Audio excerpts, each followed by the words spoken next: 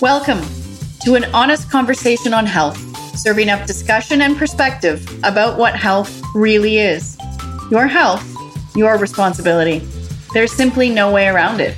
It's time to own it. You have what it takes. All you need is the knowledge. That's where I come in. I'm your host, Julie Brown. I love this shit. With the Nerd's Eye View, I'll share the knowledge and help you bring it to life with conscious action, love, and laughter. You've got this. Hey there, everyone. Thank you for all the love and support that you offered me as I took the leap and published my first podcast. I gotta say, it took some deep diving. It was quite challenging, even after it was completed and ready to be able to send it out into the world. The upside of the deep dive into my darker, less integrated parts of self is that it led to a review of the past year and a liberation of the shock of it all, which was entirely a side benefit and quite lovely. It was an unearthing of an internal resistance within me to being seen and heard in this particular way, and a deeper realization that being me is just nothing to fear, and that showing me to you is also nothing to fear because I'm the one that needs to be at peace with me.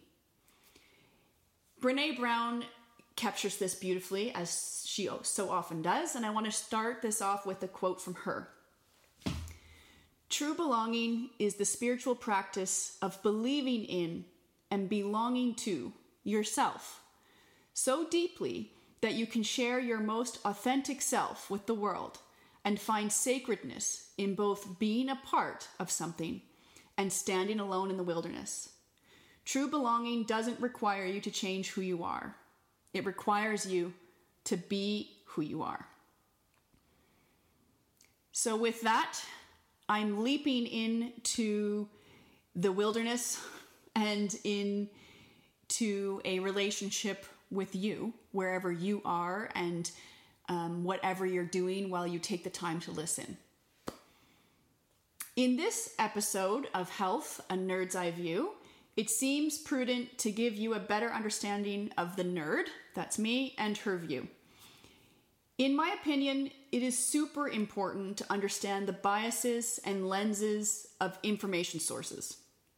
Or you simply have no way of knowing what the flashlight of my perspective is lighting up, and more importantly, what it's omitting or even potentially avoiding. My bias is certainly health. I am health protective. I am health protective in the sense that, for me, I trust nature. So whenever I'm unsure, I go back to nature for answers. Therefore, I'm health protective whenever we are modifying nature in ways that are new, which doesn't mean I don't jump on board or support it, but my instinct is to be skeptical about that because it can often lead to permanent changes in ecosystems. I mean, there are numerous examples of this, and I'm not going to burden your mind with them. That just sets up for you that I'm actually, despite dancing on bars in my 20s, I'm actually quite conservative when it comes to health and appreciating how we should navigate our decisions around it. My perspective is certainly one of curiosity and always looking for where my flashlight isn't. If we look at perspective or the data set we have as the area covered by a flashlight outside in the dark, if we are aware that we can only light up a certain area, then we need to be moving our flashlight from side to side and all around and up and down to make sure that we're actually seeing. Looking is different than seeing. When we see, we inquire and ask, what am I not seeing? As a result of that, I look at data sets that are broad, that are deep, and that are inclusive. It's inconvenient because sometimes you might have thought you understood something and then you get this new piece of information and it challenges you and your understanding. Well, that's a good thing. You should let it happen. So in this podcast, you can expect me to be presenting views that maybe haven't even convinced me to change my understanding, but that's not for me to decide for you. Just like I won't take risk for others, I won't make choices about what to think for others. This is an independent act, or it really should be. We are better served by independent thinking than we are by groupthink. It's not to say we shouldn't behave as a collective and look out for one another, but certainly our greatest transformations in humanity have come from nonconformist thinkers who present something that's wildly uncomfortable for people, and it's often resisted, and then it's deeply opposed, and then it becomes a way of being that, of course, everyone thinks is sensible. This is how ideas evolve over time into a group ideology. So please, if anything that is shared with you is uncomfortable, embrace it. It doesn't mean you need to adopt it. You need to think of what is going to be presented a bit like a buffet. You pick up the things that resonate for you, that you really want to chew on right then, and you circle back for the other stuff later as you're ready. I think when we look at how I've arrived at my understanding of health and the perspective I hold, we have to go to osteopathy. Osteopathy is something I began studying in 2001. I stumbled my way into it through a treatment, and it changed my life on a level of philosophy. I felt like I had arrived within an arena of thinking that supported questioning and for which there was no ceiling. I did actually, to be fair to the story, nearly quit a few times because I was confronted with uncomfortable information that I thought was completely out to lunch. And instead of quitting, I just dug in and I asked myself a lot of questions, and I worked my way through things, and I categorized an understanding that allowed me to know that some things are observable and repeatable, and we know them. We know them factually. The scientific method has brought us to a place of fact. We have questions that are difficult to answer because we don't have the tools yet to answer them. We don't have the right investigation to answer them. The method isn't available to us or hasn't yet been developed. But sound theory and building on principles that we already know allow us to have a good idea about something that is awaiting or undergoing further investigation. And then we have this whole realm that is a bit mysterious, and we don't even know how to approach understanding it. I think for me, spirituality is in that category. We can feel an individual connection to it, but we don't actually know how to evaluate that in any, categorical, prescribed way. And while that once made me very uncomfortable, I have to admit that to me is where magic lives, and I absolutely love it. I don't confuse it with facts. I don't confuse it with hypothesis. I put it in its own category where it actually receives the honor and the love that I think it warrants. The inception of osteopathy is credited to a brilliant thinker named Andrew Taylor Still. I'm going to share with you 3 quotes from him. Now, we could spend, episodes upon episodes talking about Andrew Taylor Still and the inception of osteopathy and the evolution of it. And there are people that have studied his little tiny green book for 10 years. And there are interesting minds that I hope to have join us here at some point. I have not studied him in that way. I have studied his ideas in living practice. I'm aware of his ideology and his philosophy quite intimately, but not so much his written word. Something to work on as time arises. Anyways, to share these 3 quotes that I think really begin to give you an idea of what osteopathy is about. An osteopath is taught that nature is to be trusted to the end. We look at the body in health as meaning perfection and harmony, not in one part, but in the whole.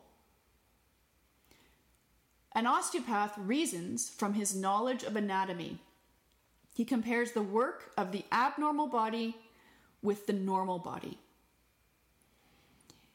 Keep in mind that, in keeping with the language of the time, that when he referenced anatomy, he meant the structure, but he also meant the animation of it through the physiology, through the histology, through the chemistry, through all the different dimensions of structure and function, which he captured in the term form.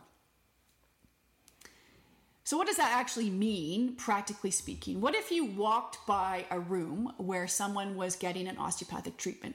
What would that look like, in a 10-second snippet? From the outside looking in, it would look a bit like a combination of physiotherapy, massage therapy, chiropractic, and maybe even a bit of meditation. Philosophically, it is much more specific and unique than that. And I would often say, in answer to what is osteopathy and how can you help me? Osteopathy is built on 4 primary principles. 1, that structure and function are not only interrelated, but they are one. And we can express that with the term form. It is both the structure and its animation through the physiology and the function.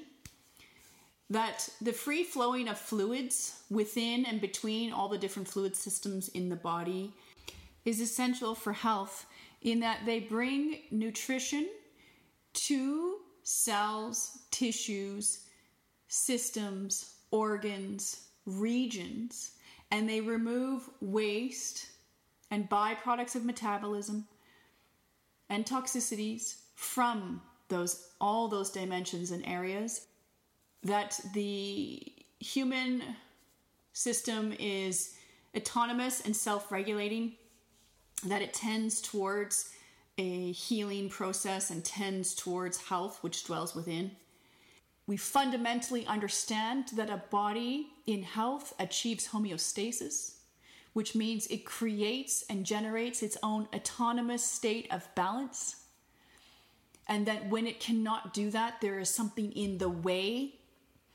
We understand that it is in perfect continuity from one layer to another, one dimension to another, and that within the fascia, that's for you, Max, only one fascia, hey? Not several, it's one. It twists and folds and undergoes changes in its form due to the forces and strains it lived in its development embryologically and as we grow and age over time. Osteopathy is, of course, built on a armamentarium, I love that word, of sciences. It is all the tools upon which the philosophy lives. It is, of course, it's chemistry, it's biochemistry, it's physics, it's the laws of nature, it's anatomy. It's thermodynamics. I could go on. It's all of those things that come into play in us. Will Durant says in his book, The Story of Philosophy, that every science begins as a philosophy and ends in art. It arises in hypothesis and flows into achievement. Philosophy asks the questions. Science is a method to answer them. And art is the result, the creation of knowledge. On the journey of this podcast, I am an osteopathic practitioner. I defended my thesis in 2008 on the mechanisms of bony trauma. I continue to be an active researcher. I've presented most recently at a conference in Europe to orthopedic surgeons on the role of osteopathy in orthopedic rehab. This is an area near and dear to my heart, as is pediatric osteopathy and treating the infant cranium to optimize for infant sucking and nutrition, for digestive processes in the infant after strains, either in utero or in the birth process. My undergraduate thesis in university, where I studied kinesiology, was on neurobehavioral aspects of learning. So how the brain learns a task and how it categorizes or organizes that learning based on each side of the brain, lateral asymmetries as it's termed. I've worked in hospitals. I worked in joint replacement for a while in a hospital as a kinesiologist and a rehab therapist. I worked in brain injury rehab downtown Toronto for 4 very rich years with extraordinary humans doing very difficult work to support people after catastrophic injury. I learned their patience in a new way. I learned it in a way that I didn't even know was possible. And I learned teamwork there, to rely on each other as we catch people who have crashed hard. I learned about rebuilding. I learned about identity there. I learned about how fleeting, our idea of who we are actually is in the brain, and how scary it is when we lose that. There were some very important lessons there. So that, really what I want to provide you with today, because I had a number of people say, but you didn't tell them actually what you do, or where you studied, or, why you think the way you do. And I guess it just didn't seem important in that first episode, but I think it is important, because it really, for you, creates an idea of where you're what filter is being applied. Even when I talk to guests that are coming on soon, and we have some great ones, you guys, I'm really excited for where this is going to go.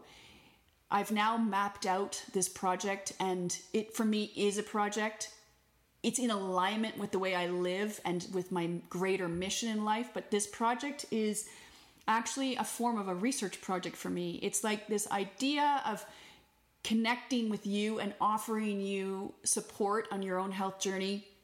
Married a very long time wish of mine to have a think tank on health, and that together they're going to serve multiple purposes and eventually end in a paper and or a chapter for a book to answer the 2 questions: what is health and where do we find it? So I'm going to be seeking, far and wide to receive answers to those questions, and also offer practical insights on how to cultivate health. That's what we have to look forward to. I'm super excited, and I thank you for sharing your greatest commodity of time with me to listen. Please send me your burning questions. You are as much a part of this as me. This is not Julie the leader. This is Julie the facilitator. So please, send them to me. I might not get to them right away, but they are all cataloged and they all are important to me. Thank you, and have a fantastic rest of whatever you're doing in whatever part of your day you're in. Thanks so very much for joining me today. Together, we can light the way to better health for you and our planet. You can help make this happen by subscribing, sharing this with a friend, and reaching for the stars in a review. If you would like to join me in a conversation or have a request, please reach out. I'm all ears. Check out juliebrown.health for resources and tools to help you on your way. Stay curious and keep learning.